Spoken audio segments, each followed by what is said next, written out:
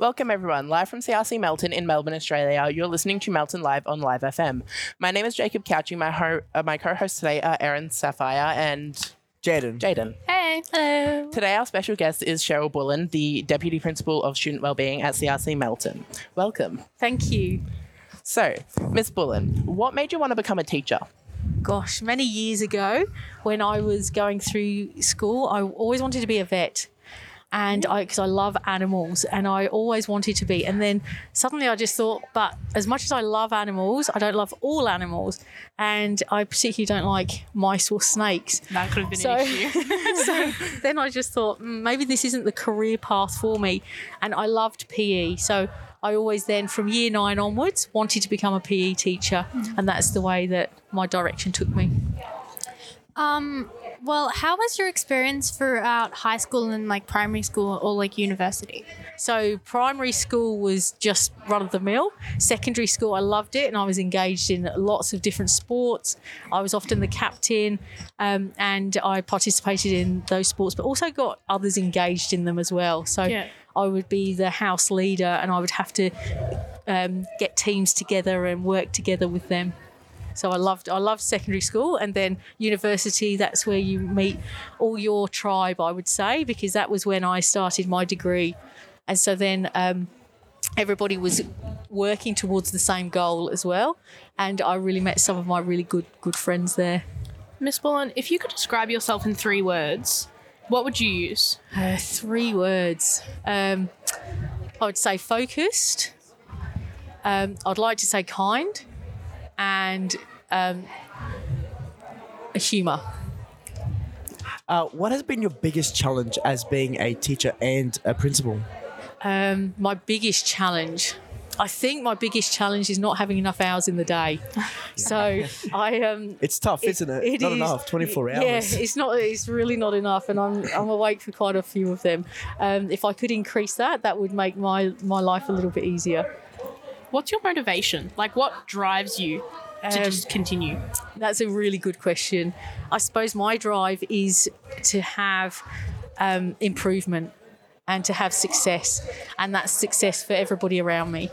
So for every student to achieve and fulfil their potential is what I get that sense of achievement from. That's a really good motivation. That is. Now, Miss Bullen, what's the biggest challenge teaching in the 21st century? The biggest challenge is to fit everything into the curriculum that we would like to achieve. Yeah. So to try and fit everything in and to make it worthwhile and meaningful, so that everything that we do has got that relevance and that meaning for every student. And I think that's one of the biggest challenges, because there is so much that we want to put in. What was it like on your first day as like a teacher at the school? My first day, it was very welcoming. The students and the community are lovely and very welcoming, and they helped me to navigate, because I've got a terrible sense of direction. So they helped me to find different places, but also made me feel very welcome. Yeah, that's good. If you're just joining in, you're listening to Melton Live on Live FM, live from CRC Melton in Melbourne, Australia. My name is Jacob. My co-hosts are Erin Sapphire and Jaden. Our guest today is Miss Bullen, our Vice Principal. So, Miss Bullen, what is the biggest challenge you've had teaching? The biggest challenge? Gosh, that is a really good question. A bit of a difficult one. It is a big question. It is one of those things that I think trying to make sure that communicating to everyone is clear and concise, whether you're in the classroom, whether you're out in the yard, and making sure that meaning comes through well. Yeah. Miss Bullen, a lot of schools have school uniforms, but some don't. Why do you think that school uniforms are good? I believe school uniforms are really important. I believe that they're important because they show that we all belong together and we are all as one. It shows that connection to each other, and it also shows that we're here for learning. We're not here to be a fashion parade. We want it to be a beautiful uniform, and I love this uniform, and I love the uniform that's coming and is going to be brought in.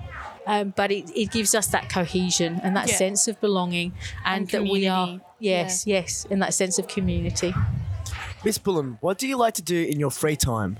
In my free time, well, we have 40 acres that we're actually currently building a house on. Goodness. So we have cows and we have sheep and we have horses and we also have 2 alpacas. My time is spent.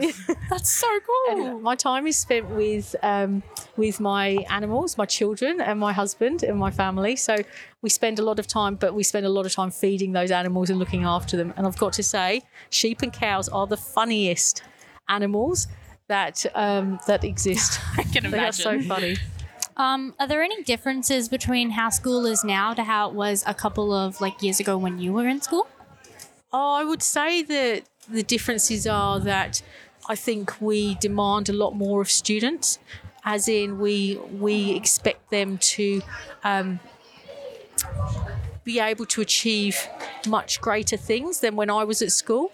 Mm-hmm. And I think that for them to fulfil their potential, we have the tools nowadays to enable students to be able to develop further and achieve higher Now, Miss grades. Bullen, we noticed your accent. Did you always live in Australia? No, I'm from the UK. So I was born and bred in Buckinghamshire in England.